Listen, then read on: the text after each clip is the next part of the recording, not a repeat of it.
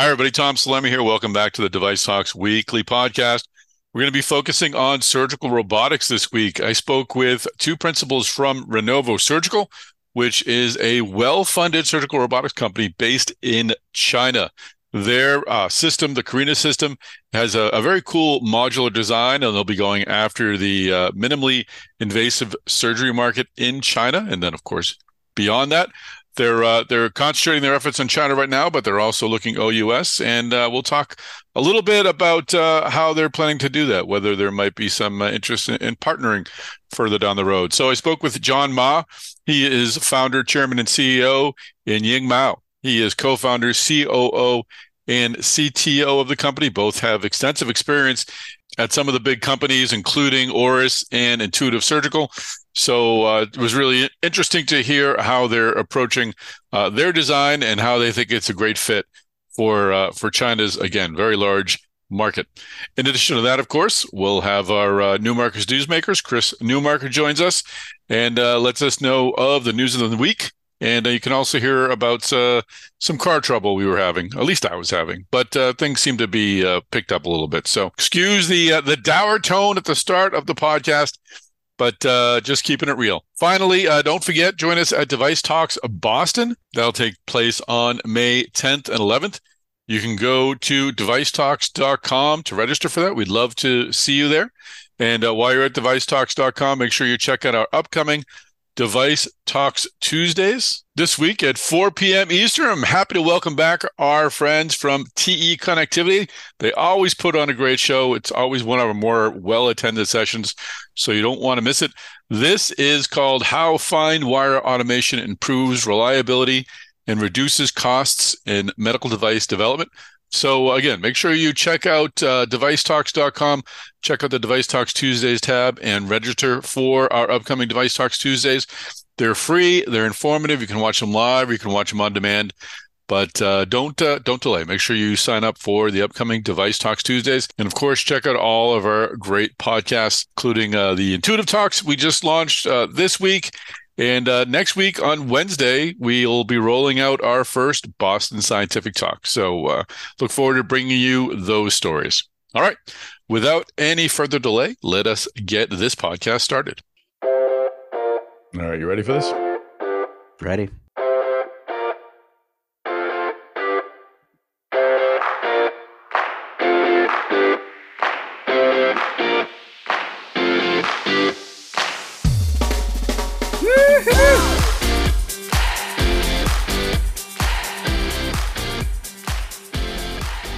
Chris Newmarker, how are you, sir? I am doing well, Tom. We were just prior to pushing record, talking about our cars and Yes. their many needs. So yeah, I think I might have got the big call from our mechanic. We'll see. We'll see if the Kia Rondo can live to drive another day. But anyway, If they have to put the Kia down, I mean, at least like maybe you can, like maybe it's like they could like do like tire prints on some kind of like, ceramic thing for you or something to keep the keychains. they told me it was going to go live in a farm. Is it going to go live in a farm, Chris? Is that Yeah, a real it thing? is. Yeah, you gotta. Yeah. Oh, good. For There are Kia your farms out beloved there. old cars, go to a farm. Exactly. I mean, We'll find goats out. love old cars that don't work. They love They to drive jump old. on them. It's Yeah, great. It's fun. it's That's great. a goat farm. Excellent. Maybe we'll get some complimentary cheese from the goat farm. Make some There you roasted go. Brussels sprouts. It'll be great. There you go. Goats are adorable, by the way. We have a goat farm nearby, and they're just Oh a lot of yeah, fun. yeah. We take the kids to an orchard. Yeah, they're fun. Yeah. I mean, I don't think the town would let me get one though. Like, it's tempting to get a goat to mow the lawn, but I don't. Yeah, no, I've thought Yeah. about that. They'll eat anything, poison ivy, the whole bit. They'll eat poison ivy? That is wow. Oh yeah, if you we have a service around here, Goats to Go. They put up a fence around an area where there's poison ivy, and the goats remain in that fenced in area until they eat all the poison ivy, and that's how they get rid of poison I ivy. have luckily not had poison ivy in my Oh, landscaping, but if it ever crops up, I'll remember I could get a goat service. It sounds like a you can certainly do that. yeah, Yes. sounds better than me putting on gloves and trying to pull it out. Doesn't sound That stuff pleasant. is, No. my body does not react well to nature. I'm a city No. boy. I love my time outdoors, but if I walk by a bit of poison ivy, it's curtains for old You you Tom. and So, oh, I'm better than I used to you be. and Poison Ivy aren't friends. Anyway, I don't Anyway, know how we went this I dark, dark, know. weird, mundane Poison hole, but here we Ivy, are. we just need spring to get here. I think that's what it's all We about. do. I'm going to take We some do. extra vitamin D after this call. Has your snow melted yet? Oh no. We must, I think, as much as I don't think our listeners want to hear us like I think chatting they've, about, they're if we just, have any left, if please cut anyone, this down, Tom. Just cut it down. oh no, I'm going to share all the ugly with our listeners.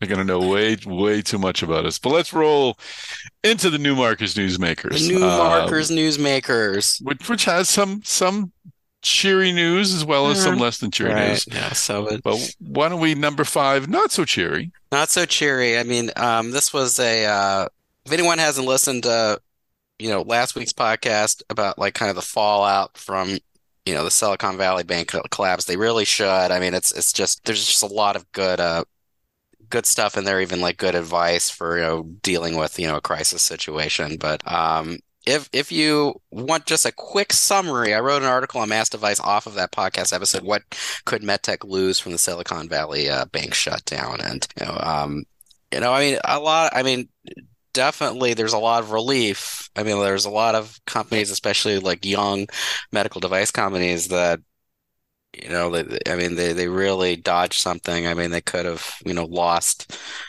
a lot of money or like been stuck like without access to a lot of money, billions of dollars. But Yeah.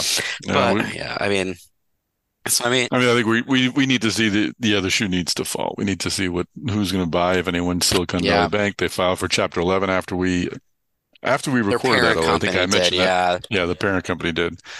FDIC is Um, trying to auction off, the bridge bank they created after seizing the bank. But kind of the other side of this is, yeah, I mean, is Silicon Valley Bank in some form going to survive, or could we get, some other institution to come in and kind of play the role they played? Because I think that was kind of the big message, that I have in this article that we had in the podcast a week ago, is that, beyond just, being a bank for like innovative young, technology medtech companies with VC backing. I mean, it provided a really important role, like providing, advice, like providing, networking, being kind of a cheerleader in some way for these companies, like with the VCs, to get the VCs to yeah. provide more investments, so like something, as you had, Pristine Surgical CEO Brian Lord said pretty aptly. Like you said, if there's a hole left, it's going to be a giant loss for the industry. I mean, this bank played an important role. So here's to hoping that it continues on in some way, or that somebody else comes in and steps up and fills this niche, because it definitely feels like the niche was good, just bad risk management. I think it'll probably take a couple of banks to fill that niche because I don't know if anyone's going to leave themselves to that sort of exposure again. Even if it was pointed out in a podcast I was listening to that even if Silicon Valley Bank may have had all these companies as clients with different accounts in the different companies, but they often shared investors. So if one investor sends out an email to 10 or 20 or 30 portfolio companies, get your money out of there, then they're not Right. operating as one client. They're not operating as 30 clients. They're operating as one big client. So this thing will definitely emerge from this with some redundancy, I would imagine, with some other banks hopefully stepping in, although the banking situation still seems to be fluid, we'll say, Yeah, for that's now. a good way to put it. I definitely would say banking is one of those industries where it really needs to be as boring as possible. Boring banking news is good for all of us. Do you have some good news, Chris Newmarket? Can we just get some good medical technology news, some medical technology that might be positioned to help people? What's number Oh yeah, four? let me see what's, next on the list. This is good news. I've got good news. I've got Yay! some, Tom. I'm delivering. Or, specifically our associate editor Sean Hooley is delivering. He spent a day at the Technology and Heart Failure Therapeutics conference in Boston, and like rolled out some coverage out of studies coming out of that. And one of the really interesting pieces of news was a meta-analysis of three randomized controlled trials involving Abbott's CardioMEMS HF system which remotely monitors pulmonary artery pressure, and it found that just because it provides doctors like specific insights into how someone's heart failure is progressing, including like early warnings of worsening heart failure. It found that it reduced mortality risk by 25% at 2 years for, Amazing. yeah. I mean, so, that's people not dying. So, I mean, that was just a really, really strong piece of information, which, yeah, I mean, here's, well, it'll be great to see how this device progresses because it seems like it's, this study out of Abbott is, showing that if your goal is to keep people with heart failure from dying, reducing the risk of death, it appears to be a really valuable tool. Absolutely. And Abbott, of course, CardioMEMS is really scoring some points. That was, just speaking to the innovation economy, that was a privately held company acquired by St. Jude in 2014. And then, Yeah, of course, Abbott went on to acquire St. Jude. So it's these smaller companies that can really develop. Larger companies can as well. But as exactly. we know, startups can really change the game and advance treatment for Totally. patients. So good work by Abbott, good work by St. Jude for acquiring them, and good work for CardioMEMS, and some good news. Thanks for that, Yeah. Chris Hey, I Newmark. got some more. Nice I to got have some some good more news. THT. Bring it on me. So, all Bring it right, here on. we go. We got like CVRX's Bring it their on. Barrows. Not bring it on me. Bring it on. Bring it on. Bring it on, Chris. So, see, Sorry. Go ahead. you're going really Boston there, Tom. So the CVRX is Barostim neuromodulation device, which is it's another heart failure. This is a heart failure treatment. That's the device. This is a neuromodulation device. It delivers electrical pulses to the baroreceptors in the wall of the carotid artery, and this kind of this like helps reduce the symptoms of heart failure. And they released a trial at a THT that Sean wrote about, where it looked at 323 randomized patients, median follow-up 3.6 years later. They along with like 90%, 97% freedom from major adverse neurological or cardiovascular system or procedure-related events. That's great. Good, really good safety. And then it like there were like symptom improvements compared to the control included like a 44-meter improvement in a 6-minute hall walk at 12 months. Quality of life improved by 10 points. On the Minnesota Living with Heart Failure questionnaire, at the 24-month mark. So, yeah, just a lot, some good evidence, like from a CVRX that, the Barostim Neo is, helping to reduce, symptoms for heart failure patients. So just more good news for, people who are, dealing with this chronic condition. That's great. No, and it's important that we do focus, all joking aside, on the good news and the good Yeah. work the impact of these technologies. We'll be talking about that at Device Talks Boston. We'll talk to ZimV about Tether.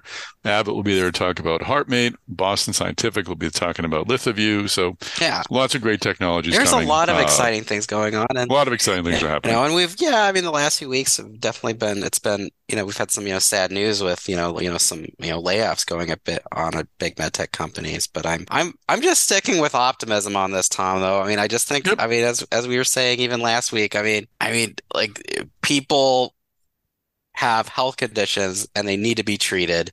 There's a demand here. I think this industry is in much better shape than a lot of others. And I think what we're just seeing right now is kind of like all these, when I look at all these different factors that are affecting medical device companies, I mean, a lot of them seem to be temporary. I mean, I just Mhm. think we're just, going through a patch where companies need to kind of retrench because you just got all these factors, a lot of them temporary, just kind of hitting them all at once. Absolutely. So if you are someone who's been impacted by some of the negative news over the past couple of weeks, job wise, keep the faith, Keep the faith. stick to it. There's a lot of greatness going out there, and we'll get through it. We will. All right. What is number two, Chris Newmarker? Well, number two on the list, Johnson & Johnson, MedTech's executive vice president, the person in charge of that business, Ashley McAvoy. She is AdvaMed's new chair, starting her two. Great choice. Yeah, absolutely. The first woman executive to be chair of the group. So that's Kind of stunning that yeah. I was kind of surprised. you asked me about that. I'm like, that can't be I did a true. quick interview with her, and when she told me that, Yeah. I was visibly surprised. I was like, wow, they haven't had, but that's great. It's the group was founded in 1974, so it's their first woman chair. They did have Pam Bailey was their Hmm. CEO in the early 2000s. So it's not like they've always had men leading the group. So that's good. But like definitely McAvoy. I mean Johnson MedTech. That's the second largest medical device business in the world. So I mean she's one of the most powerful executives in our industry, and now she's the voice of our industry for the next 2 years.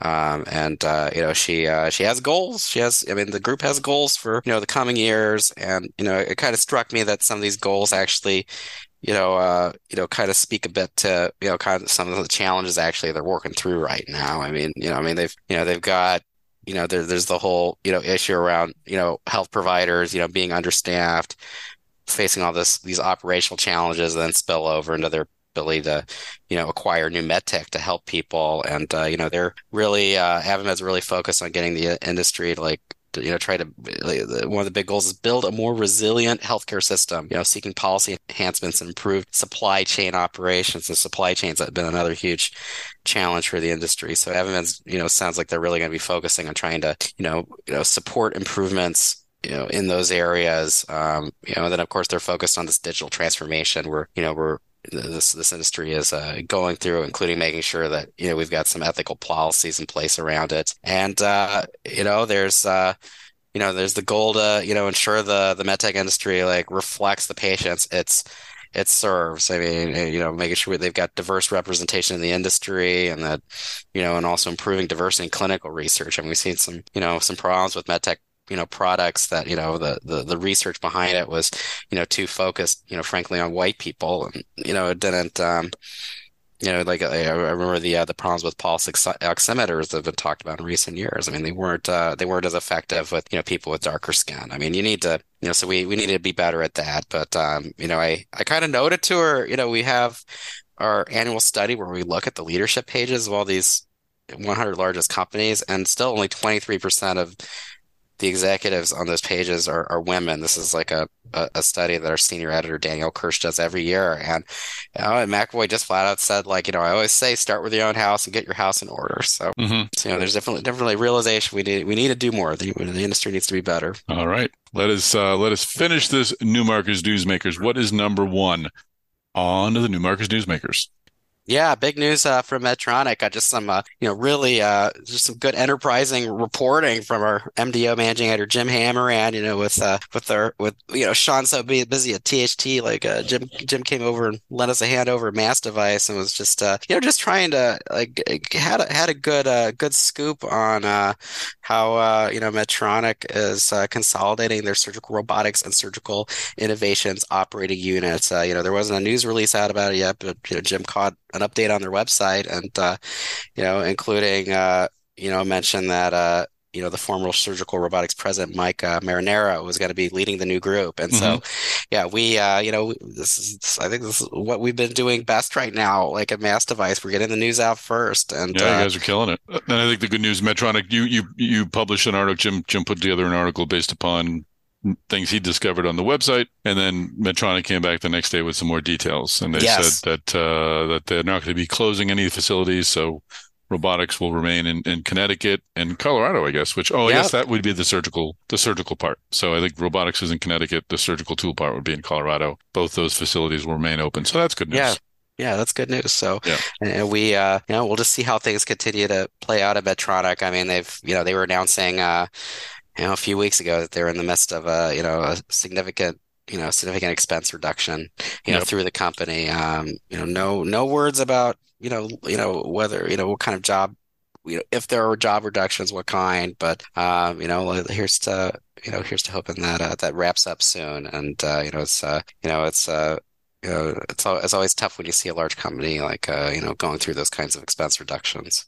Absolutely. And, it's not isolated to Medtronic. I've talked with Oh yeah. executives at most of the major med techs and said no one has said, no, we're fine. We're not going to have layoffs. Seems like everybody's either talking about it or looking inward and trying to figure out how to get through these tougher Yeah. economic times. So it's not an isolated, unfortunately, occurrence for Medtronic, or you reported on J&J earlier. I'm sure we'll be hearing more of these, or at least we'll be aware that things are happening. I mean, we do track things on social media. That's where you hear a lot. Obviously, phone calls Yeah. with people, you hear that.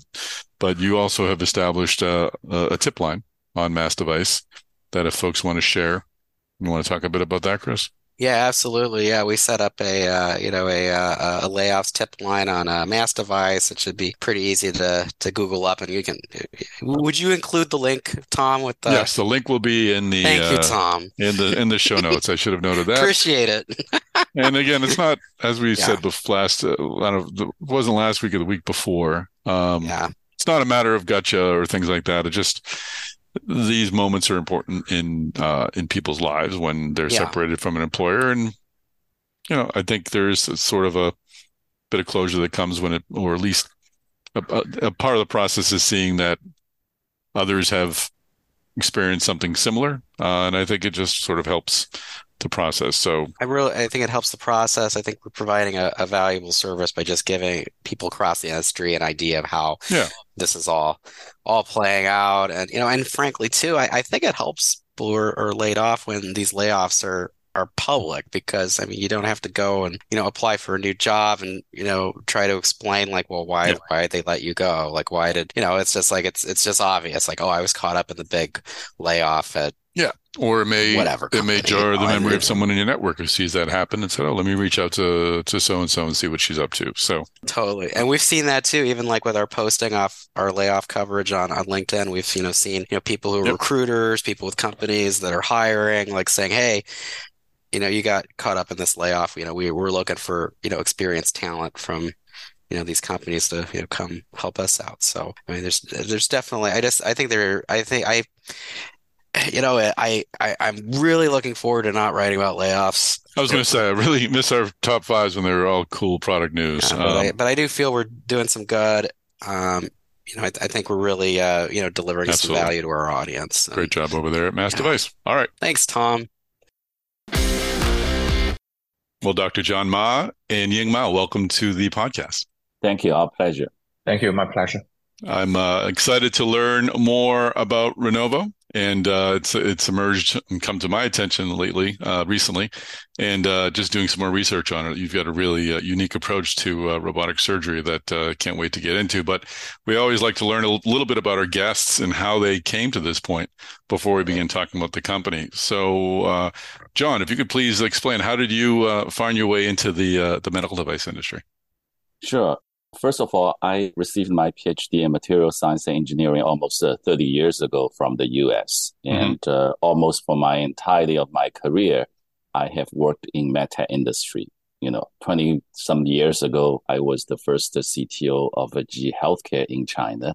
Oh, And also worked for the company like Express Scripts, Fusion Groups, and Intuitive Surgical before the company Ronovo Surgical was founded. has your focus always been in Asia, or have you focused on other parts of the world as well? I have predominantly worked in APAC region, Mhm. and but I have taken global assignments as well. Excellent. And in Ying, how did you find your way into the industry? I got my PhD degree in the US back in 2012. And then following the years, I've always been working with robotic systems, starting with General Electric, and then a series of startups, including Dreamworld, which I co-founded, primarily focused on augmented reality headsets, and then Auris Health, where I worked with a team on the Ottawa system, and then Ronovo Surgical, where I took the primary role on the engineering side, building the Carina system. Okay, excellent. Well, let's get focused on Ronovo. John, can you please tell me, how did you first enter or begin working in the surgical robotics field? I know you did some work with Intuitive, both at the company and I think at a partner of the company. Yeah, sure. My connection with surgical robotics dated back for almost 10 years. starting from 2013. It was not by design, as you know that I have predominantly worked in the meta industry for 20 plus years. 2013, I took the assignment as a senior vice president of Fosun. And Fosun was an exclusive distributor of Intuitive's Da Vinci system in China. And that got my attention. And I was fascinated by what I have discovered early on. China at that time only had roughly about 17 install base. Very few surgeons are performing surgeries using the system. But however, we have consistently heard from KOLs alike and across a number of specialties that their love for the system. And I always believe KOLs. I always believe, good doctors, their instinct in innovative technologies. And when I look deeper into that, and obviously, that started my next 10 years journey of a very close association with surgical robotics. And we grew business substantially from the commercial side and worked with the Intuitive extremely closely and founding the joint venture. Eventually, I took a role as a senior vice president of strategic initiatives with Intuitive. So the 10 years time, my connection with surgical robotics, not only discovering the tremendous potential and what innovation can play a key role in clinical outcome, but also I am very fond of what I learned in the 10 years. In the meantime, however, that we have also discovered tremendous growth opportunities, clinically unmet needs in China. That all, stem from the idea of founding Ronovo Surgical, tried to do that. Interesting. So what is the appeal to the KOLs in China for robotic surgery? What is it that they see as their future? Yeah, as you know, the starting point is very similar, like in the US. We used to say that you should shoot for the heart, you end up with a prostate. And some 16 years ago, when the first surgery was performed in China, it was a cardiac surgery. That was January of 2007. I think the surgeon was fascinated by what the machine can do in terms of precision, maneuverability, and also minimum invasive. And that's why it all started with the heart. And then when it moved on, and as Intuitive continued to grow and the technology continued to grow, and I think it landed its unique position, with regards to surgeries in small cavities and narrow access type of application. And, that's how it got started, that the KOLs and the famous surgeons find out, the minimally invasive technique robotically performed on patients and really show the strength of operating, in specialties like urology. And that's how it all got started to where it was, today. And predominantly still the system is utilized in specialties like urology in China. But you saw an opportunity, from what I've read, you saw an opportunity, and I want to get into the founding of Ronovo now, for an alternative in Asia. And you had joined Lilly Asia Ventures. Is that right? As Lisa? Correct. And looked for an opportunity to invest in, and you weren't able to find anything, and that led to the founding of Ronovo. Is that correct? That's correct. Lilly Asia Ventures, more than 3 years ago, was looking for opportunities to grow in surgical robotics. And they were looking for, is there anything beyond Intuitive Surgical's Da Vinci? And can Intuitive Da Vinci satisfy all the needs or most of the needs in China? And that's how we started talking. And I just left the Intuitive Surgical for a while. So that's all at the beginning that we were exploring that what are the alternatives? What are the things that the doctors are still looking for in China and can potentially help them? So let me say that, that the experience with Intuitive was tremendous and the great learning for all people who have been associated with that. But however, after the first robotic surgery was performed in 2017, after 16 years, that if you look at the tremendous space of a minimum invasive surgery, which, China performs like 10 million procedures a year, minimum invasive procedures a year, only a very tiny fraction of their volume, less than 1%, is performed robotically. And a very large chunk of that, less than 1%, is urology. So when you look at general surgery, when you look at gynecology, each specialty can have like around 5 million procedures a year. And the penetration from robotic technology system, predominantly intuitive, is less than 0.5 or 0.2% respectively. So one would have to wonder, why is that? When on one hand that you have a tremendous high volume of minimally invasive surgery performed in each specialty, but what are the doctors are looking for or not satisfied with the current available system that can offer them in their specialty? So those are the questions we ask ourselves at the beginning.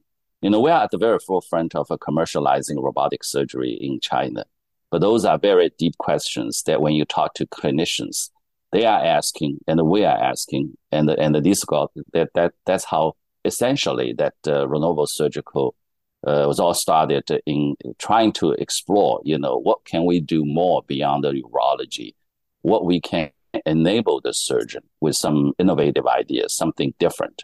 And Ying, you had experience at J&J and Oris, as you said, and you came to join Ronovo as co-founder Ronovo. I was wondering, what opportunities did you see to sort of design a new approach to surgical robotics?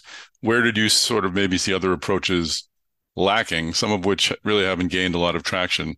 And what did you want to help create at Ronovo? When I first got in touch with Ronovo Surgical, what resonated with me the most was the vision and the passion to really make robotic surgery accessible to everyone. This is a very different goal as what I have experienced with Oris. Obviously, with Oris, we have building one of the most top-notch systems in the world, potentially even offering better capability than the Da Vinci system. But at the end of the day, I think to me, what's most important is to really have patients access the technologies that we're building and help the patients getting better outcome through their exposure to the surgery or whatsoever. So with that thoughts in mind, I think to have a system that has the capability to really promote the system of the robotic surgery and have make it accessible to everyone, that is really a challenging goal.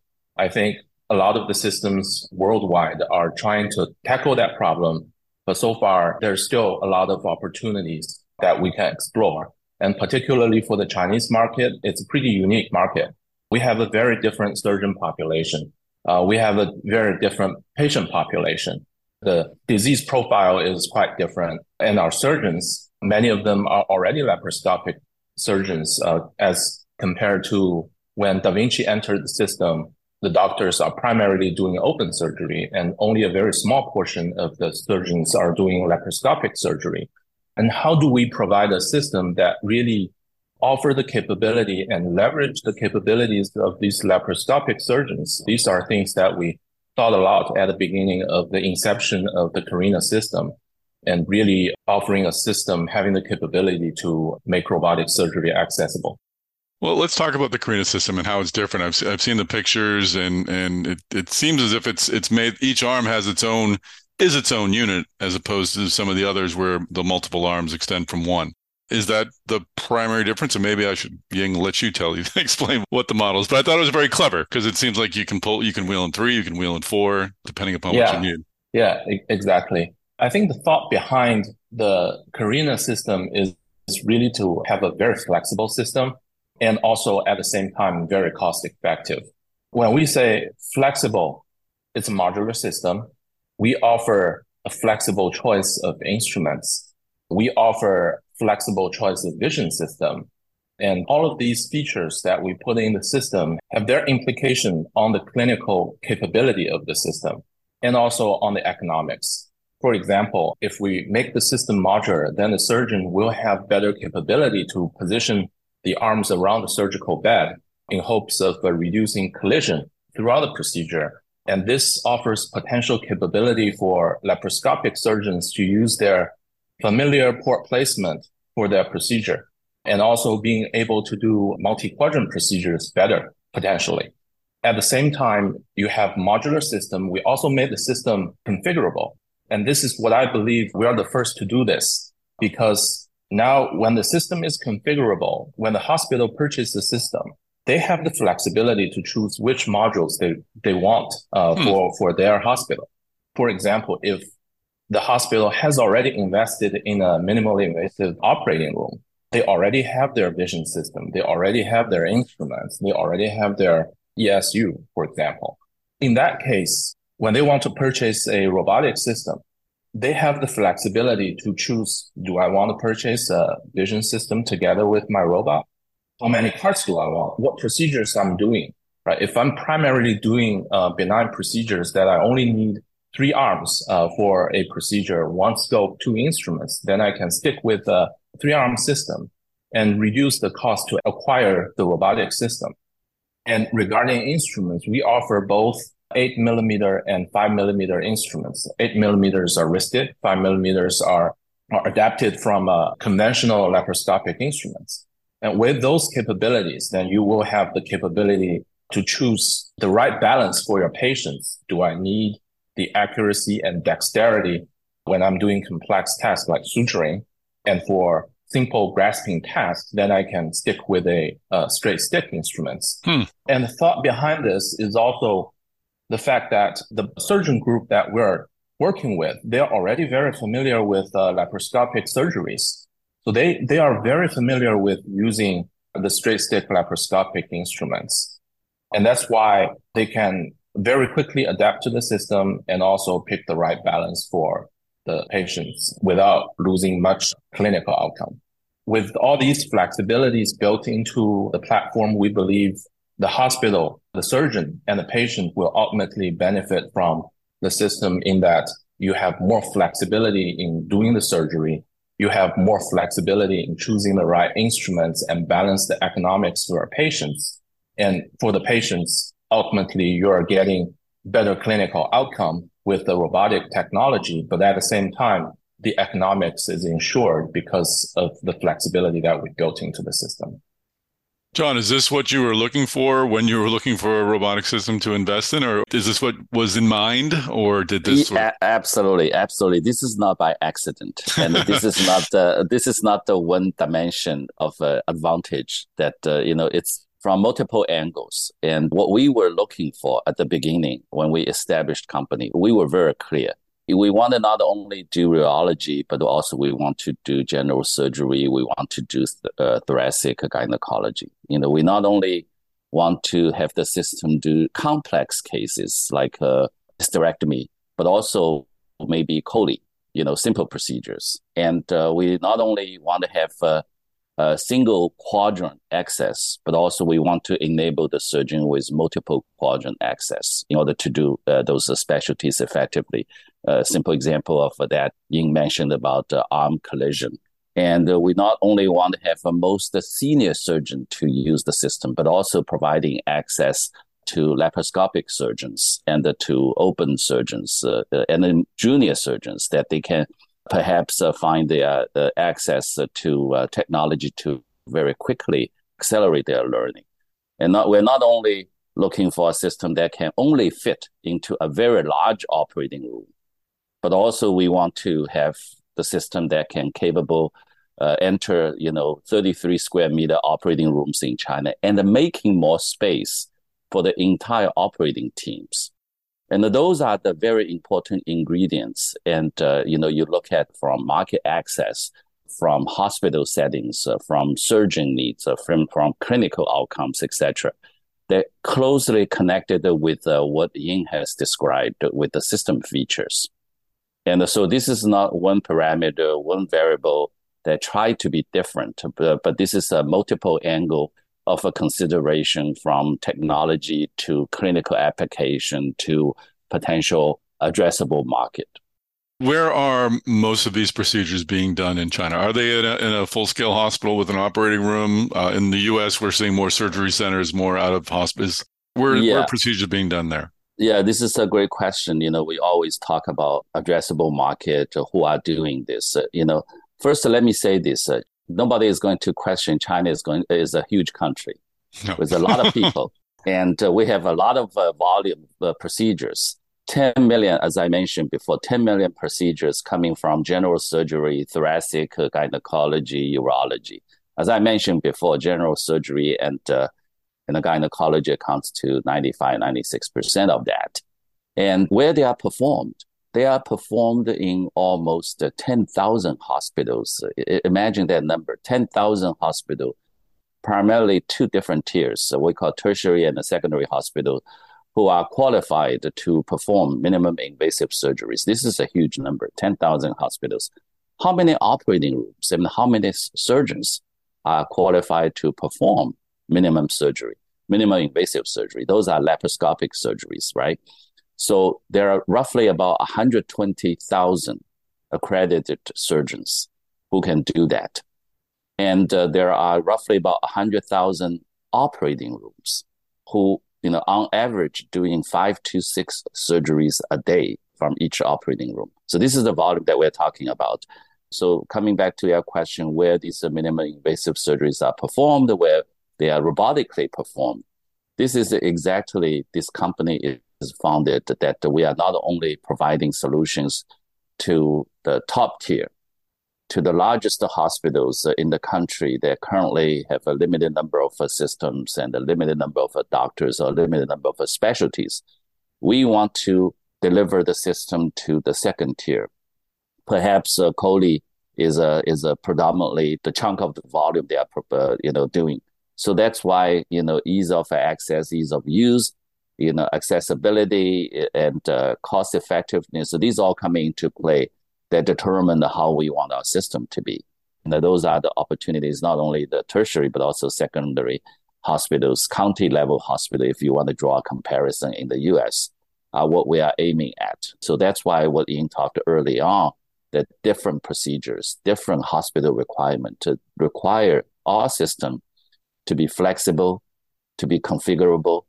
And this is no accident that we developed a modular system. Interesting. I want to address the economics in a moment, but Yang, I'm curious, how do the different arms, the modular systems, do they work with one controller? How does a surgeon operate multiple arms if they're not part of the same system? How are they connected? The surgeon operates these arms from the surgeon console. The teleoperation part is very similar to the rest of the surgical robotic system. Okay. And these modules can be connected together in a very flexible way throughout the preparation of the system for surgery. We offer the capability of connecting modules after module or module directly connected to our control tower, which we call integration hub.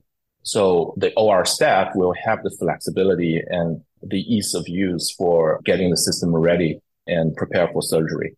And you mentioned that they're able to use their own imaging systems or their own visualization systems. Do you offer one of your own, or are you agnostic as to what they have? You'll work with anything that they currently have? We do. We do offer our own vision system. And our vision system is a 3D high definition system equipped with ICG technology that a lot of surgeons in China are asking for. Right now, only Da Vinci system has ICG capability on their robotic platform, and we are the first in China to offer that as well. And if a hospital is using your modular systems but not your imaging, do you have concerns about maybe it doesn't perform as well because their imaging is lower definition than yours, isn't as capable of yours? How do you account for? Is there a bare minimum, I guess, for a visualization system or an imaging system that clients may have? You're getting to a very important point because vision is extremely critical to the surgeon's performance in the surgery. For our system, we, of course, want to make sure a surgeon has that experience. Mm-hmm. And we made our system compatible to the top-of-line Storz and Olympus system so that the surgeon can use those systems that they're potentially already very familiar with. And sometimes surgeons are very sticky with one type of vision system once they're really getting used to it. So we are compatible with Storz and Olympus, and we offer our own endoscopes when the surgeon don't have access to those. I have trouble using Teams. I'm a Zoom guy, so I can certainly understand not being able to use a different platform. Exactly. Yeah. John, what about the economics? There's been a lot of news lately about price controls on medical devices in China. What are the opportunities there for surgical robotic system? Where do you see the opportunity to build a market? Yeah, first of all, there's no question, for the past 16 years, the market or the available commercially clinical available system are perhaps not optimum in the eyes of the surgeons and patients. And this is in two factors. One is the cost to acquire the system. The second is the cost to perform the procedures. Both are expensive. And this is why for the past 16 years, this is not covered by the state insurance in China. Patient would have to pay out of their own pocket. And this is one of the inhibitors for the technology to be broadly applied, in addition to some technology challenges that we have just discussed. Going forward, and China is going to be on a DRG. And if you look from a hospital acquisition perspective, I think what is most important for all the players, Ronovo included, is going to have to demonstrate clinical excellence. And that, all the things we have talked about, can we cover all specialties? Can we do complex and simple procedures, clinically and economically? And can we fit into a variety of different operating rooms in the country? Can we help young surgeons grow faster? And all of those important questions for the hospital to answer when they choose the system. So in my view, I think this helps a lot, the market moving from a single monopoly to many players with different options, different innovative ideas. And what matters the most are the clinical outcome. And we have to make sure, and that's why this company is so determined from day one of its inception that we have worked very closely with the clinicians, and from concept that as we have just discussed to where we are today, that we are conducting human clinical trials, that we have been working with Chinese clinicians, U.S. clinicians, leveraging everything that we can leverage in terms of their clinical experience in determining the system configuration, the features, and different options that we have just discussed. So we're very confident going forward, whichever the country region you are going to talk about. I think emphasis on the clinical outcome is going to be a huge differentiator for whoever enters the space. What is your timeline for clinical trials in China and outside of China? Yes, we are focusing on China market right now for a very simple reason, because there are so many procedures that we can convert robotically, and the 10 million, just to be precise, as we have just discussed. So we are going to start the human clinical trials on gynecology and urology first. Very quickly, we are moving towards a full specialty coverage that includes general surgery and the thoracic procedures. So this is where we are today. And we have received, by the way, you may know that, as you mentioned in the introduction, that we have for the past 12 months, there are a lot of talks and reports that very famous surgeons who have accessed our system give very complimentary remarks about our performance and also the validation of our design intent. So this is extremely encouraging, and I'm extremely proud of the team that we have in a very short 3 years to get where we are today, that we are clinical trial ready for specialty coverage.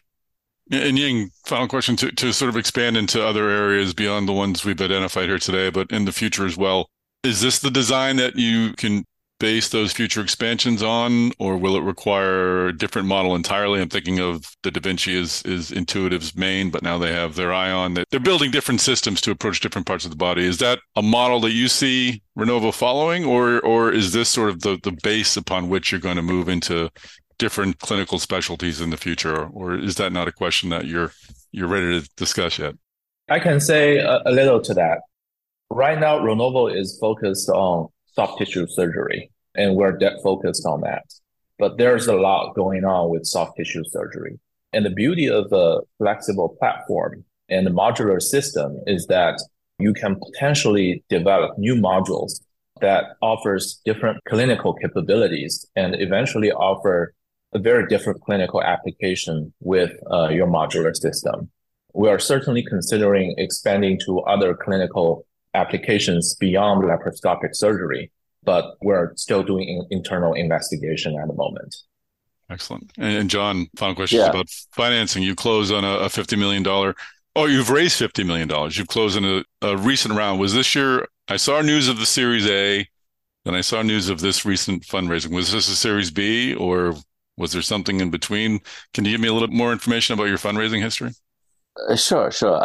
But I can add a little bit light on what Ying has just mentioned. Now I have Please. made the transition from technology guy to a commercial guy.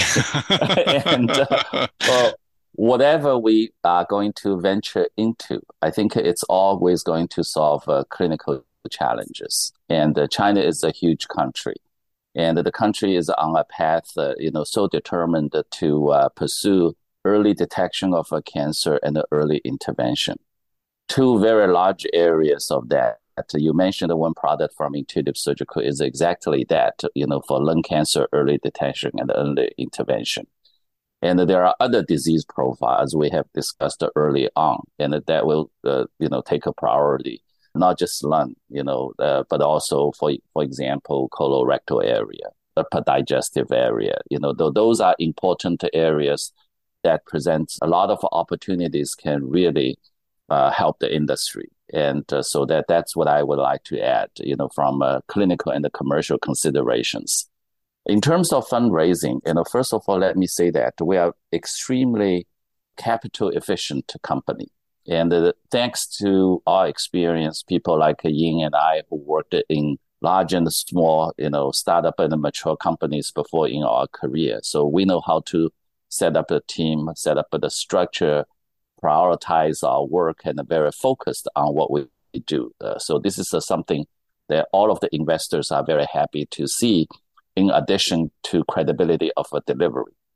So the history of fundraising, that as you can see, that we totally raised the $50+ million and utilized the 3 years, in a short time, by the way, from assessing the market clinical needs and to concept, to developing engineering prototype, to going through all of the animal trials, leading to where we are today in terms of a human clinical trial. Very capital efficient, very focused, and tremendous credibility for all of the investors. Our investors, including Lily Asia Ventures, you have mentioned before, also Vivo Capital, Matrix, Long River, GGV. These are our current shareholders.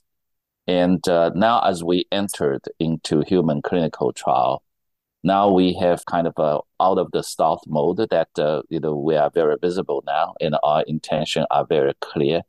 I'm always a believer that China is a huge market and our system is the right fit for that market.